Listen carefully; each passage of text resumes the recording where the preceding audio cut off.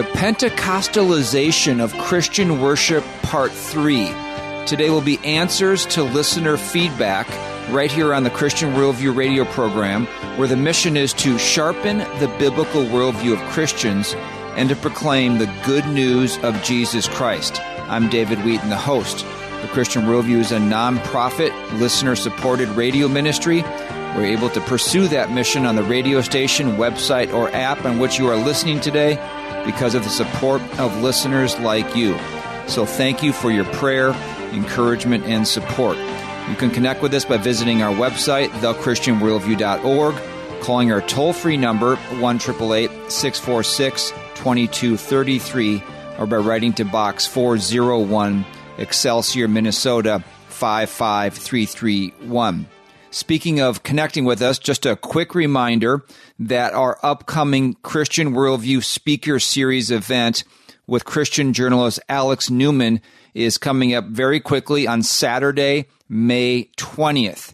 The topic he will speak on is being informed and prepared for the Great Reset. Again, Saturday, May 20th, from 9 a.m. to 10:30 a.m. at Fourth Baptist Church in Plymouth, Minnesota. There will be a pre-event breakfast from 8 to 9 a.m. We'll also have the Christian Worldview airing during that particular time. There's no registration for the event, no admission fee. You can come for a donation of any amount to the Christian Worldview. You only need to register if you want to come for the breakfast so we can know how much food to provide. The sanctuary holds 800, so there should be plenty of room. And please note the event will not be live streamed online. If you want to register for the pre-event breakfast, just go to our website, thechristianworldview.org, or call us 1-888-646-2233. We hope to see you on Saturday, May 20th. That morning should be a very good time of fellowship, along with a compelling message and audience Q&A. And just one more note before we get to our topic. We hope you have a blessed Mother's Day weekend, honoring or remembering your mom. And to my own mother, you have endured much trial this year. We love you, Mom, and are so grateful to God for you. All right, let's get to the preview for today's topic. Bible-preaching churches are always under relentless attack by Satan and heretical teachers who strive to destroy or at least compromise the accurate proclamation of Scripture and the saving gospel. Now, many of the epistles or letters of the New Testament are filled with exhortations and reproofs for churches and pastors to, quote, contend earnestly for the faith. That's from Jude, verse 3. For example, the Apostle Paul wrote to the younger pastor Timothy, retain the standard of sound words, which you have heard from me, in the faith and love which are in Christ Jesus. Guard, through the Holy Spirit who dwells in us, the treasure which has been entrusted to you. That's from 2 Timothy 1, verses 13 and 14. Over the past 2 weeks, we have examined how the evangelical church has been heavily influenced by Pentecostal or charismatic practices and beliefs. Attend a prominent evangelical church today, and you will likely encounter the trademark methodology of a charismatic worship service, driving music in an environment that is crafted to bring worshipers to an ecstatic experience. That stands in contrast to the historical evangelical worship service being a rational, volitional, and then emotional response to what God has revealed. Additionally, Pentecostal expectations that the miraculous sign gifts of the first century are in operation by men and women today have also seeped into evangelicalism. There has been much listener feedback to these two programs, and so we decided to devote a third program exclusively to answering listener questions and comments. David DeBrain, pastor of New Covenant Baptist Church in Johannesburg, South Africa, again joins us. And we encourage you, as we have been, to read his column series on the Pentecostalization of Christian worship, which was the genesis for these programs. Those columns are linked at our website, thechristianworldview.org. David, thank you for your willingness to come back on the program for part 3. And I've divided the questions into 2 general categories. The first will be about the miraculous sign gifts, and the second about music. And I'm going to actually just read what listeners were writing, and then you can answer the question. So let's start with Mike, who wrote and said, "The larger concern I have is the minimizing of the gifts of the Spirit. The Apostle Paul clearly laid these out in 1 Corinthians chapter 12. He put no disclaimer saying once the apostles died, these gifts would be null and void. In fact, Philip, who was not an apostle but a deacon, was up to his neck in miracles. I know the standard line," Mike writes, "used to explain this away is found in the next chapter, 1 Corinthians 13, love never fails. But if there are gifts of prophecy, they will be done away. If there are tongues, they will cease. If there is knowledge, it will be done away. For we know in part and we prophesy in part, but when the perfect comes, the partial will be done away." He goes on to say, if we can do away with this teaching, are there other teachings of Paul that should be done away with? I think not. And he goes on to talk about Joel chapter 2, verse 28. It will come about after this that I will pour out my spirit on all mankind, and your sons and daughters will prophesy. Your old men will dream dreams. Your young men will see visions. Even on the male and female servants, I will pour out my spirit in these last days. And he finishes by saying this, God is going to do things in the last days. I don't know what, but I'm going to be careful to examine it. And then he concludes by saying, I'm not ever intimidated by what comes on your show, even if I don't agree with it totally, because I know your aim is to tell truth. Thanks for all you do. And we appreciate that compliment. And that is our goal on the program, is to find out what the biblical truth is. What does God's word say? And how do we accurately interpret that for any given issue? And David, this is a big issue. This is a contentious issue, the idea of spiritual gifts today. So the first question is, what is the basis, David, whether from Scripture itself or just from the history of the church, that men and women do not currently have the same miraculous sign gifts to be able to speak in foreign languages, to do miraculous healings, to prophesy about the future, to do signs and wonders, as certain apostles had during the first century, and even some of these men had in the Old Testament too, someone like Moses or the prophets. What's the basis that these gifts have ceased? To begin with, biblically, sometimes the question is asked, where does the Bible say that the sign gifts will cease? That way of asking the question puts us on the wrong track just to begin with, because the cessation of the miraculous sign gifts is something that happened in church history. You can look into church history and simply find that you're not going to find the speaking in tongues, the prophecy, really anywhere in the first 500 years of the church after the apostles. The lone exceptions were the Montanists, who had a number of heretical tendencies. That you have some militant Protestants in the southern region of France that begin to prophesy in the late 17th century. But really, aside from this, there's just one or two groups, the Jansenists, some Roman Catholic loyalists, again in the 1700s. It's not until we get to the Quakers in the 1700s again that we actually have any sign of tongues. And that really brings us up into the 1900s, which is the first time that we get the Pentecostal phenomenon as it's known today. We have to go into the 1960s before that makes its way into the mainstream Protestant denominations via Van Nuys in California through the Episcopalians. So this is a very recent phenomenon. It's just not really even disagreed on by even charismatic theologians, that you're not going to find this in church history.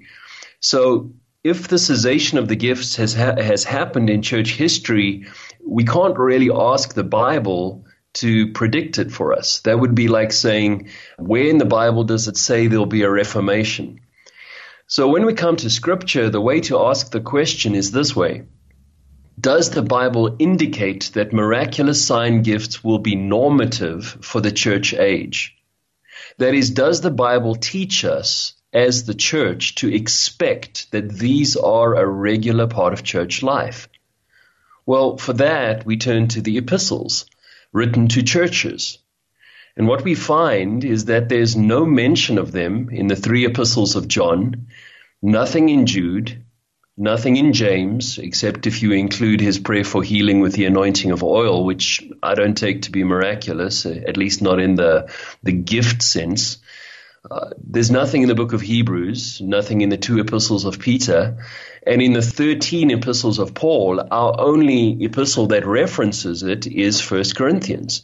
Romans also has a list of spiritual gifts and mentions prophecy. Some doubt as to whether Paul is referring to miraculous prophecy. But what's beyond dispute is that 1 Corinthians is our only epistle that deals with miraculous sign gifts. So, first of all, if you want to make the case that these sign gifts are normative for church life, there seems to be a deafening silence from 20 out of 21 epistles. Well, then that brings us to 1 Corinthians, and we know this is a book that is essentially a set of solutions for a problematic church. And many of the problems that Paul deals with are quite context-specific to Corinth or to the era. For example, they're battling the question of buying or eating food, which had been originally offered in an idol temple. We don't battle that in the 21st century, at least not in my context. They were battling with the question of whether women who were in Greco-Roman culture, they were universally wore some kind of headdress in public. And the question was, were they allowed to take that headdress or covering off during Christian worship?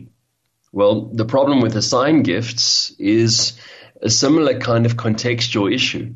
There was undoubtedly the mixing of genuine sign gifts with something of some other kind of origin. I mean, Paul has to tell them that it's not okay if someone says that Jesus is accursed in the service. I mean, he has to explain to them this is not from the Holy Spirit. Now, all of this to say, the chapters that deal with sign gifts is coming in the book of Corinthians, which is written in the year 55, right in the middle of the apostolic era, and it's tackling the abuse of those gifts and how they were being warped in the church. Now, to me, this is not a smackdown case that this is something we should expect throughout the church era, any more than some of these other issues in Corinth are issues that plague us throughout the church era. So I find the burden of proof actually shifts to the charismatic. Since this thing is not given as a normative pattern in the epistles, since it occurs in a transitional period in the book of Acts, since the book of Corinthians is written during that transitional period, and it's a church that was full of problems. Since all of that is in play, and since we know in church history these things did die out at the end of the apostolic era, the burden of proof shifts back to the charismatic to say, can you explain why we should regard these things as normative, since the New Testament doesn't seem to speak that way?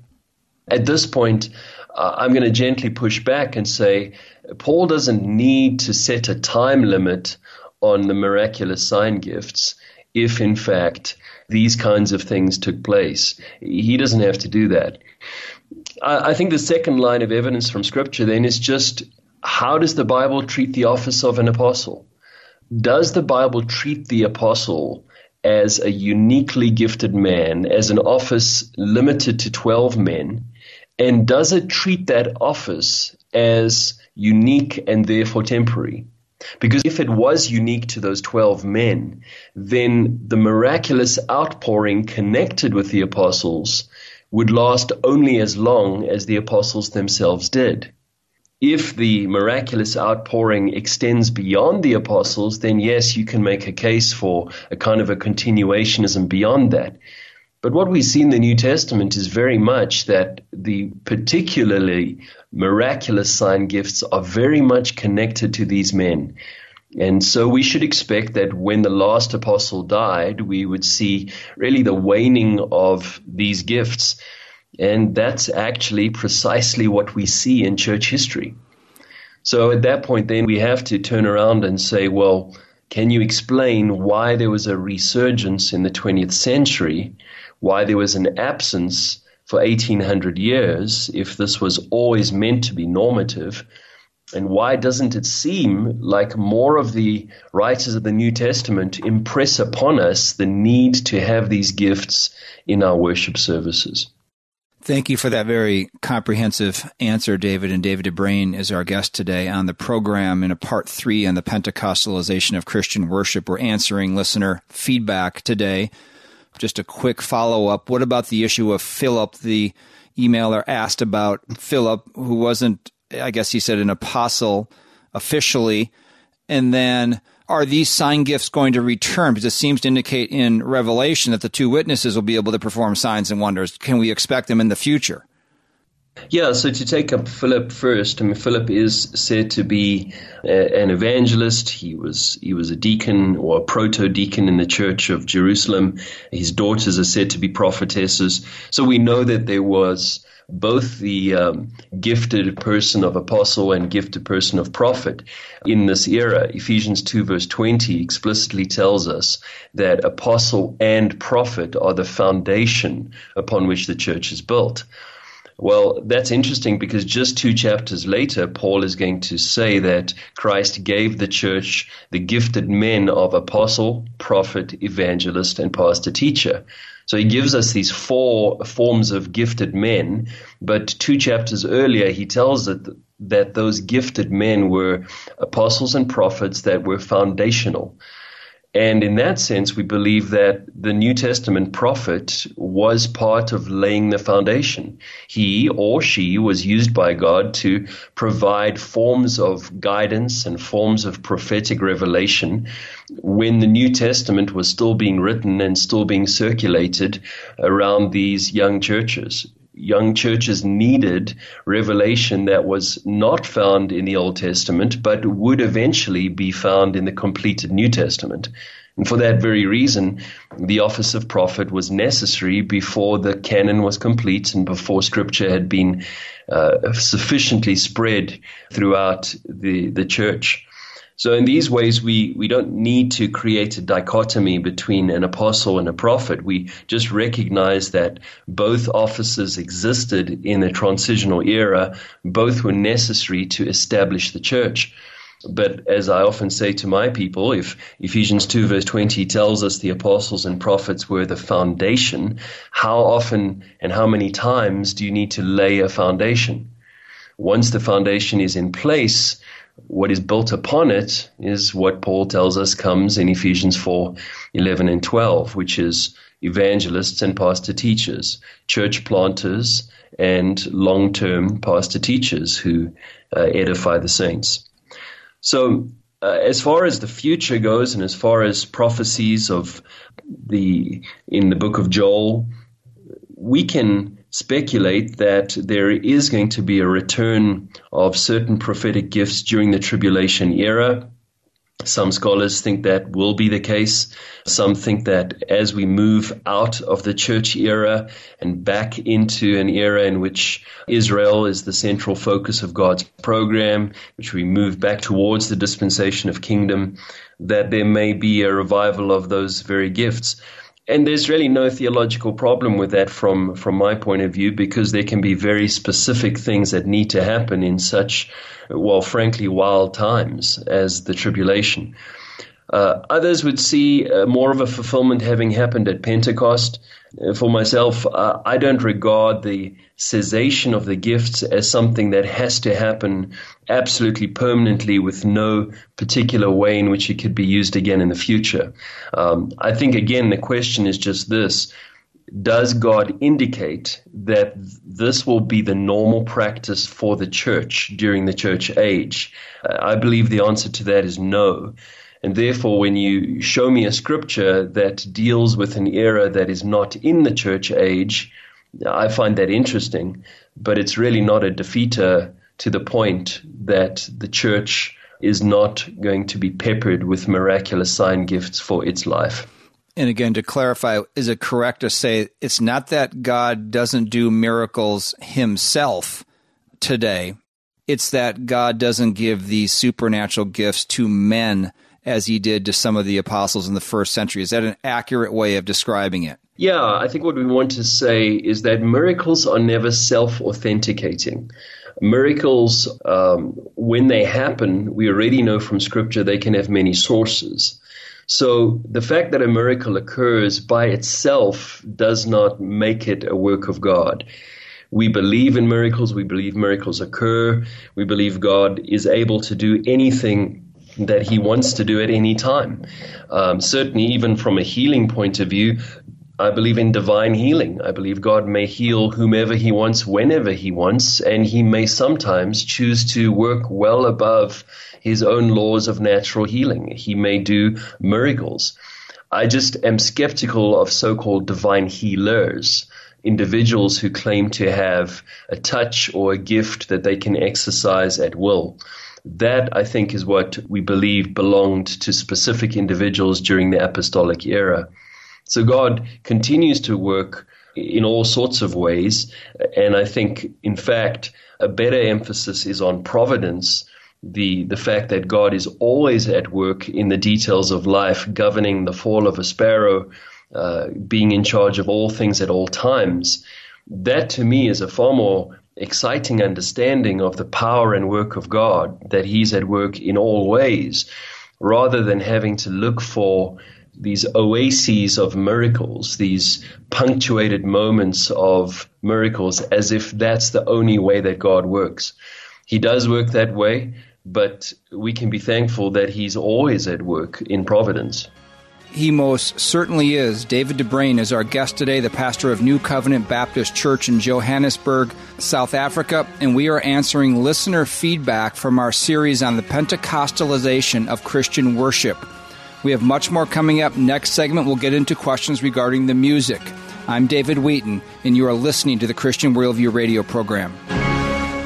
Have faith in God. Don't be intimidated by lions. If the world says, back down, don't do this, fling open your windows. Pray openly, so to speak. That's what Daniel did. Don't be ashamed. Don't be intimidated. A blind, anemic, weak-kneed flea on crutches has more chance of defeating a herd of 1,000 wild, stampeding elephants than this world has of stopping the will of God.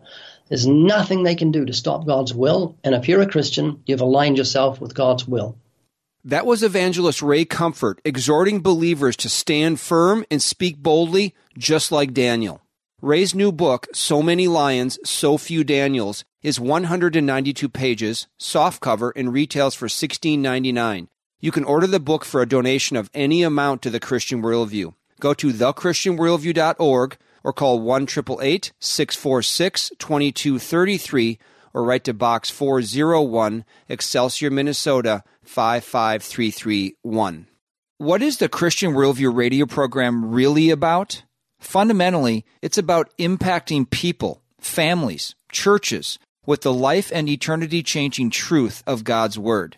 We know the gospel of Jesus Christ is the only message that saves us from God's wrath, by God's grace, for God's glory. And we know the Bible is the inspired Word of God, providing the only way to think and live to the glory of God. We are a nonprofit listener-supported ministry. If you would like to help us impact listeners with the biblical worldview and the gospel, consider becoming a Christian Worldview partner who regularly give a specified amount to the ministry. As a thank you, Christian Worldview partners automatically receive many of the resources featured on the program throughout the year. To become a Christian Worldview partner, call us toll-free 1-888-646-2233 or visit thechristianworldview.org.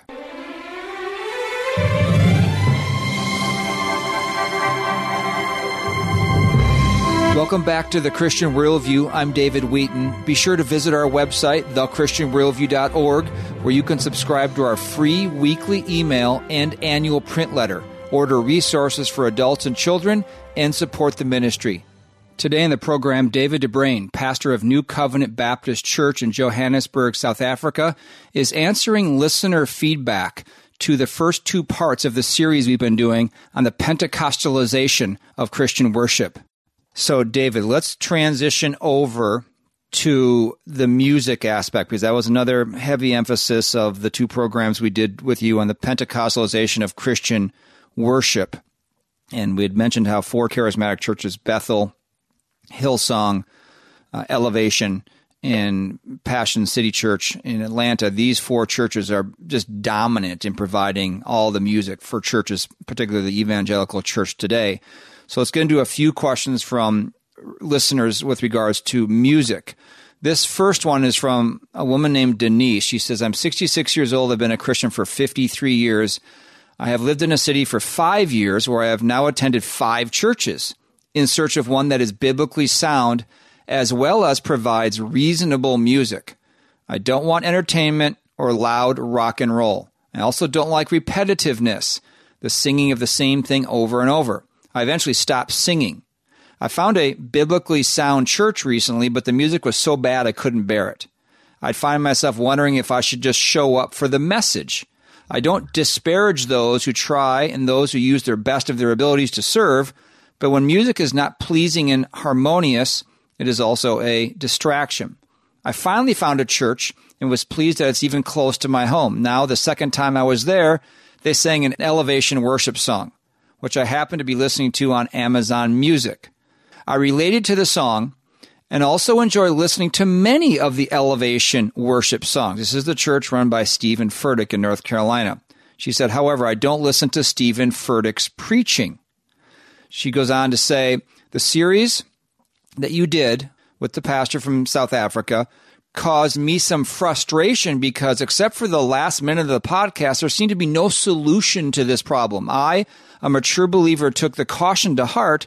However, what is a person to do nowadays? I've been in so many churches that use Bethel, Hillsong, Elevation, music. It's all over the radio. It's on app music. I am aware of the potential issue with becoming too emotional or caught up in the music, so I've become a discerning worshiper. The purpose of this email is to convey how difficult it is just to go to church, worship, hear a message, and go home when scrutinizing every song in its biblical soundness can be exhausting and distracting. The follow-up question here, David, is what should a listener do? When they hear what you're saying, they agree with the direction of, let's say, worship style in churches today, the evangelical churches today.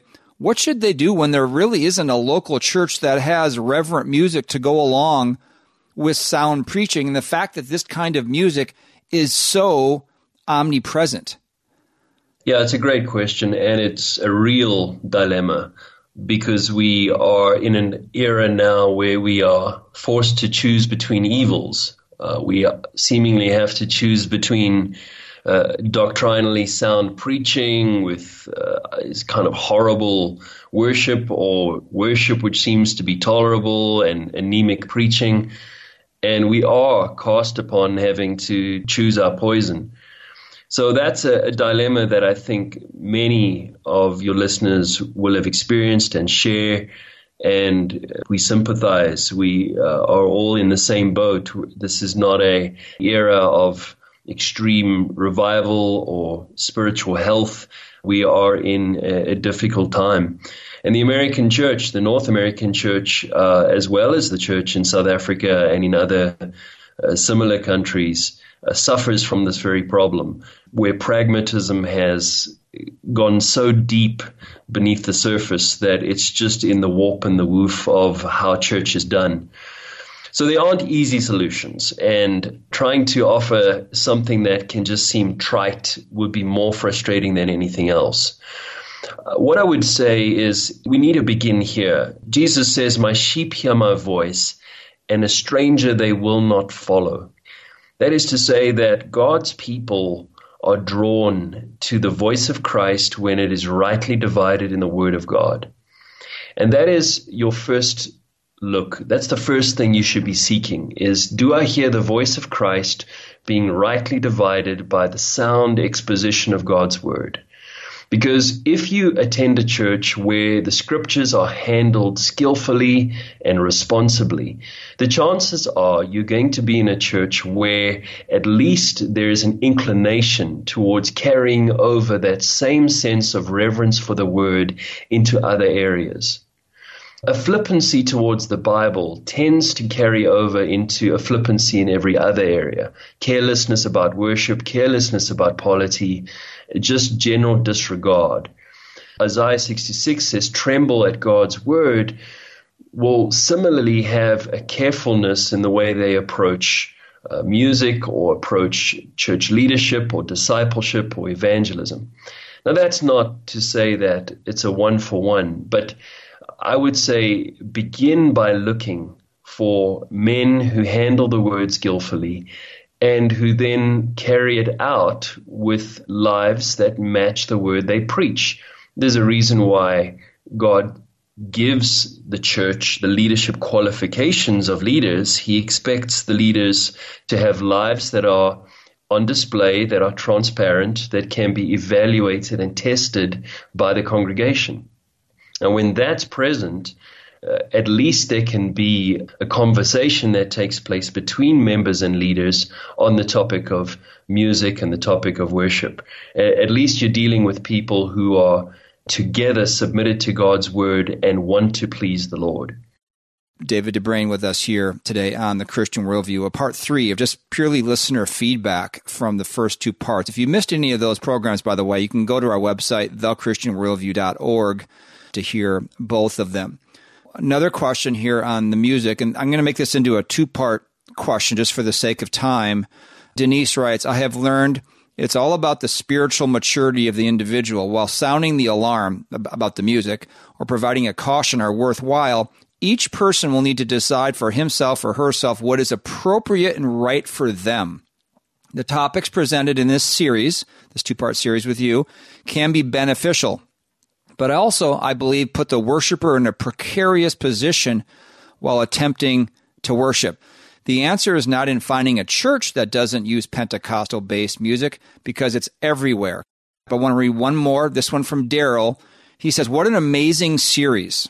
Thank you so much. I first heard you folks in 2022 and try not to miss any programs. I have mentioned it to my wife, and on her drive home yesterday, I texted her and told her the program was on. She got home with about 15 minutes left, and she couldn't get out of the car. So the series really resonated well with her. Thank you for that nice compliment, Daryl. But then he writes this, can you folks address the issue of music that people listen to outside of the congregational meeting, outside of church, versus what is played or sung during the service? I get a bit concerned about going to a church service and then at the home of a church leader, I am listening to the rock songs of the 70s and 80s. If someone could just put a few words and thoughts in, it would help me. So here's the 2-part question here, David.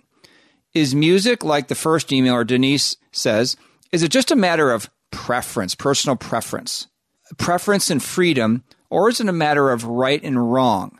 And then the second part of the question is, if it's not in the church, is there a place for a believer to be listening to, let's say, the type of charismatic worship music that we've referenced outside the church, or even take it one step further? Is there a time for Christians to listen to secular rock music outside the church?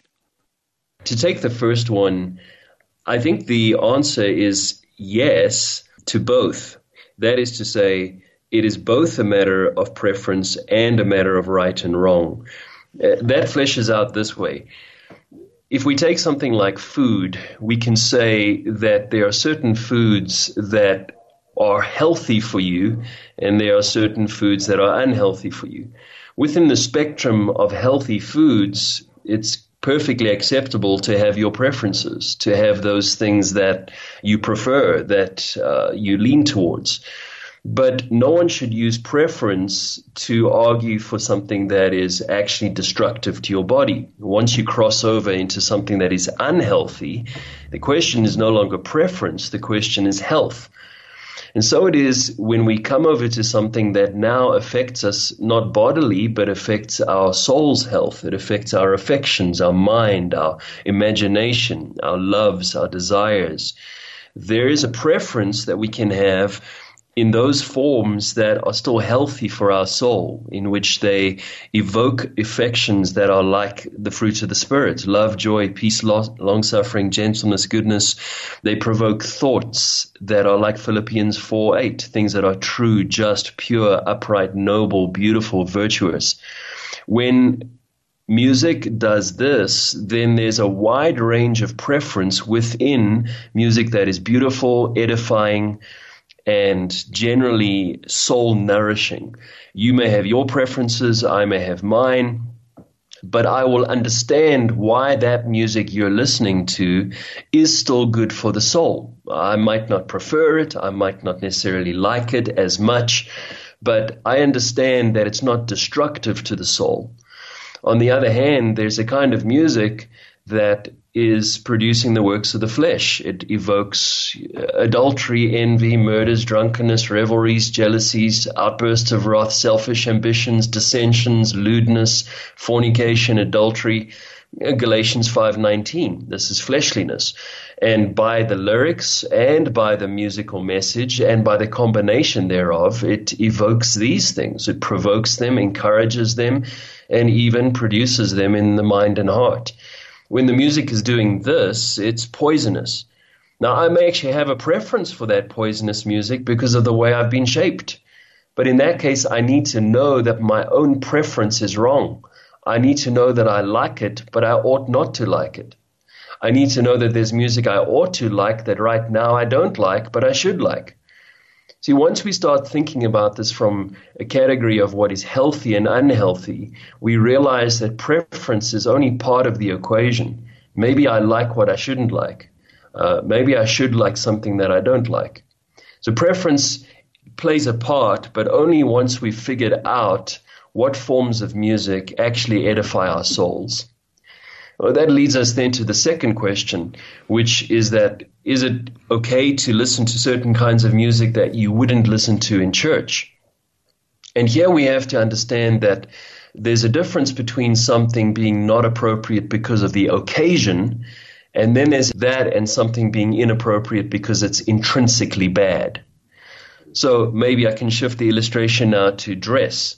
We may say that there are certain kinds of sportswear that we might use to swim or to gym or to play tennis or whatever the case may be. It's entirely appropriate to wear those things to those occasions. To wear those things to church would generally be regarded as inappropriate. There's nothing wrong with those things in their place insofar as they're not completely immodest, but their use and their convention is for fitness. To wear them to church is inappropriate. But to wear them to the occasion of sport is entirely appropriate. At the same time, we would say there's certain kinds of dress that are inappropriate for all times. Certain kinds of outfits that are demeaning to the human body, degrading, sexually exploitative. Dress that brings up forms of lifestyle that are completely dishonoring to God. There, it's no longer a question of appropriateness to the occasion. These are just morally inappropriate. So in the same way, we could say that there are certain kinds of songs, certain kinds of music that are not appropriate to corporate worship simply by virtue of their occasion. That is, there's some music that is appropriate for a child's birthday party or washing the car or exercising or as background for a nice meal, but they're not appropriate for corporate worship. Corporate worship is where we use music that is very specifically made for singing, made for corporate singing. It evokes reverence and awe. And we're not going to necessarily use that when we wash the car or when we play with our kids. At the same time, there is some kind of music that's inappropriate for any time because its lyrics or its musical message provoke, once again, as I mentioned earlier, those affections and thoughts and attitudes that Scripture forbids. Galatians 5, or one of the many lists of sins that you find in Romans 1 or in the book of Ephesians. When music does this, then it's simply a question of it's inappropriate intrinsically, inappropriate in terms of its associations. So perhaps that helps us to understand, yes, there is some kind of music that's inappropriate simply because of the occasion. It's not immoral. It's just music that wouldn't fit corporate worship. But on the other hand, there's some kinds of music that just doesn't belong in a Christian's life because it shapes us in destructive ways. It deforms us. It evokes in us what is displeasing to God. It would give me pause to have a church leader listening to secular rock songs in their home of the 70s and 80s. You have to kind of wonder why that would be.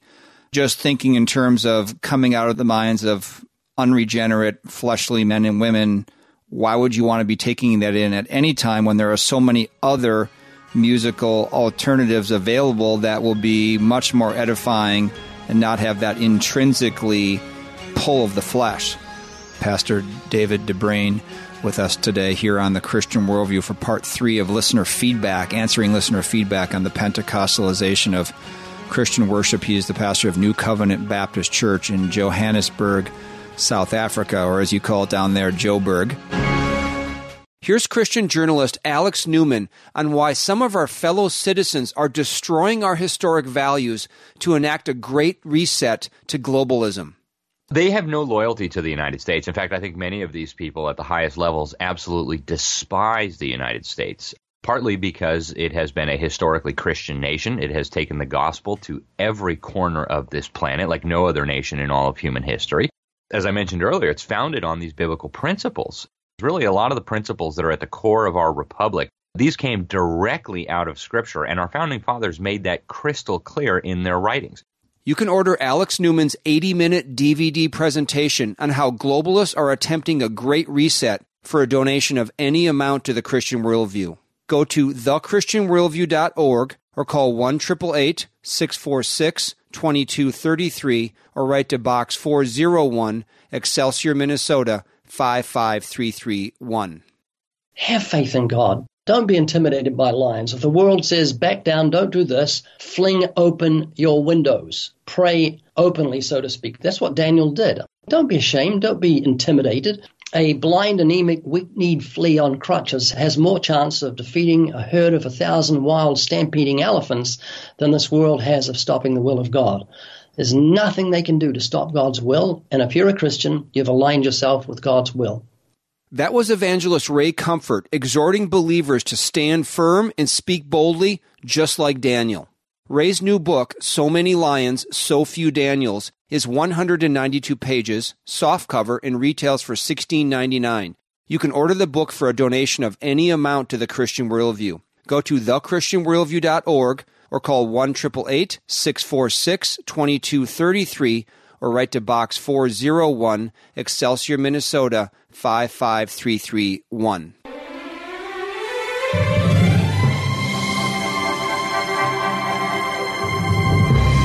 Welcome back to the Christian Worldview. I'm David Wheaton. Be sure to visit our website, thechristianworldview.org, where you can subscribe to our free weekly email and annual print letter, order resources for adults and children, and support the ministry.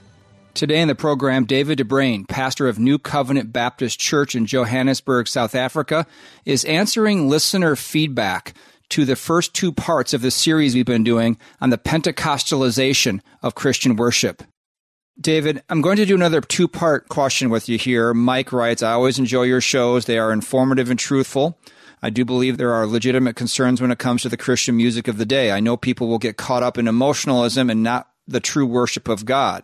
The reason we have so little true worship is because most people do not know God. True worship comes from knowing God. I agree those involved heavily with the music of today probably have not pursued God past this experience.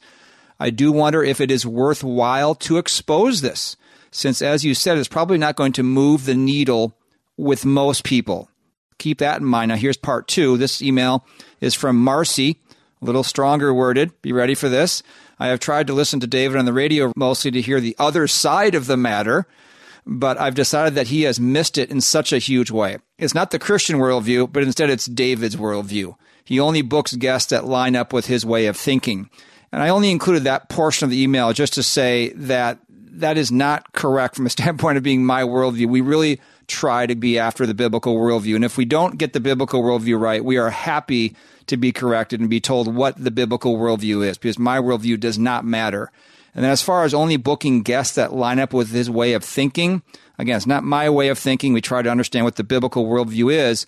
This is not a program where we try to give you 4 different perspectives and then you decide.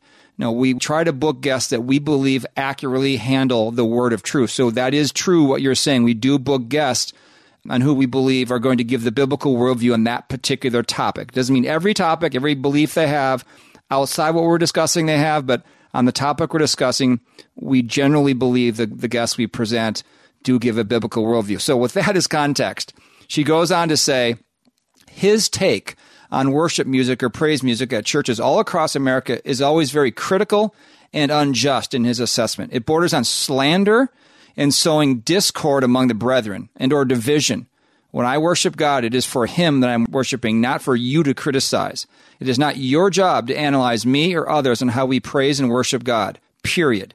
You were never appointed to that position by the Lord to do that to the body of Christ. So a little stronger worded there by Marcy.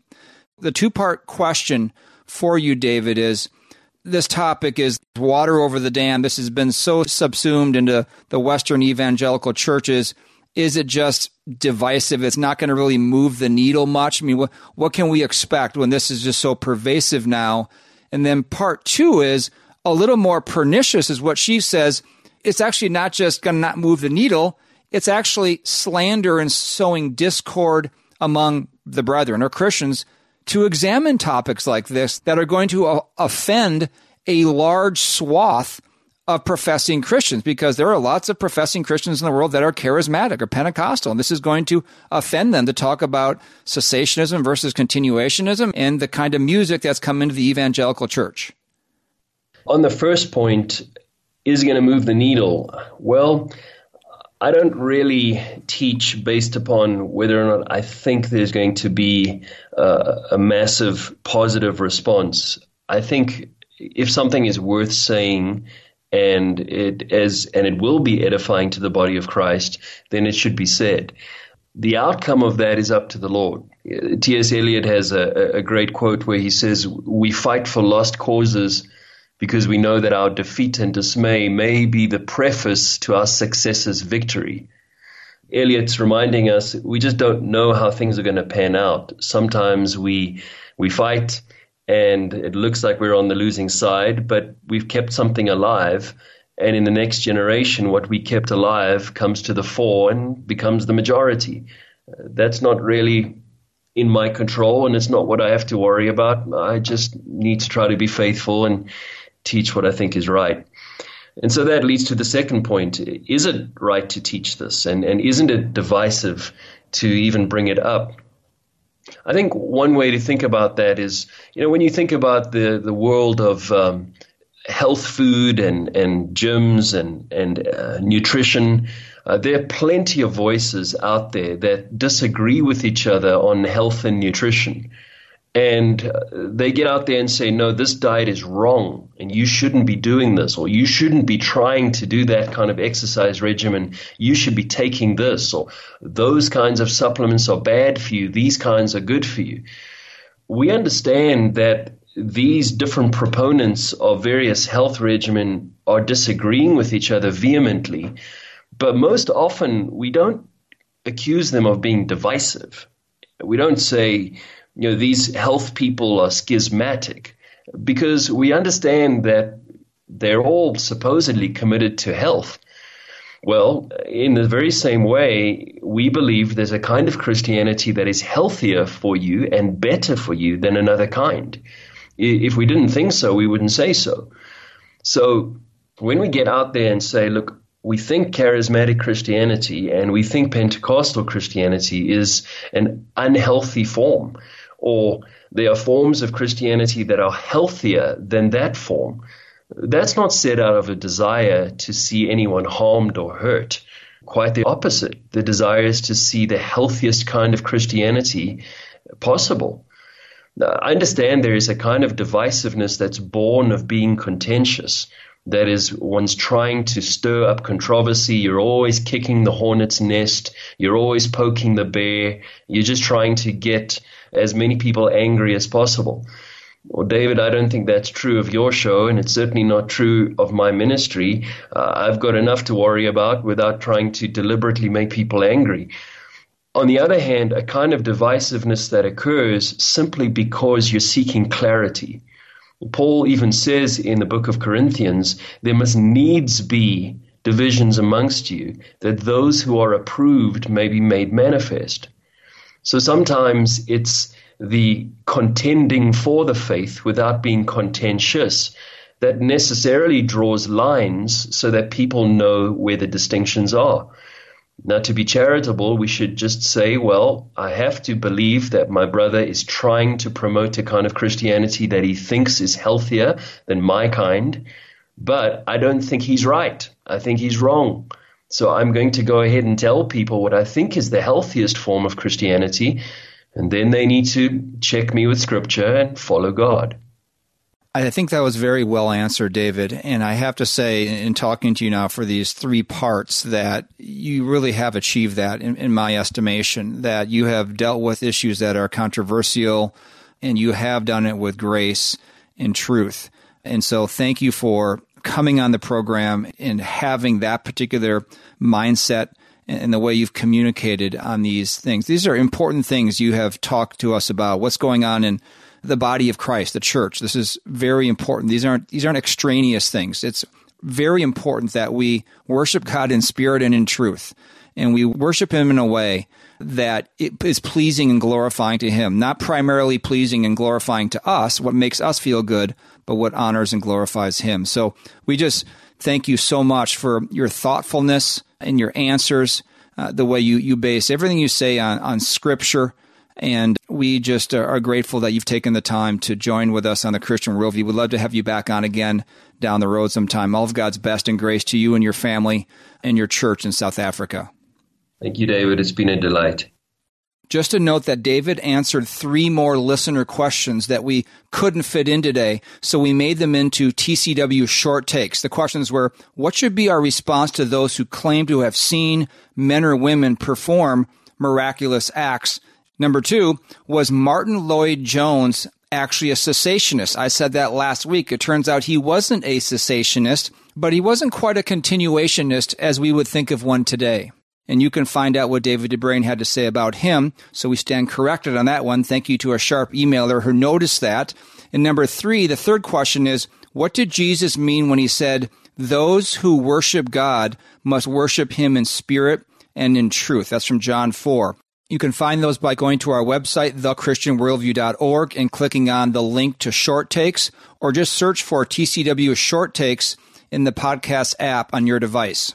And one final reminder that the Christian Worldview Speaker Series event is coming up on Saturday, May 20th at Fourth Baptist Church in Plymouth, Minnesota.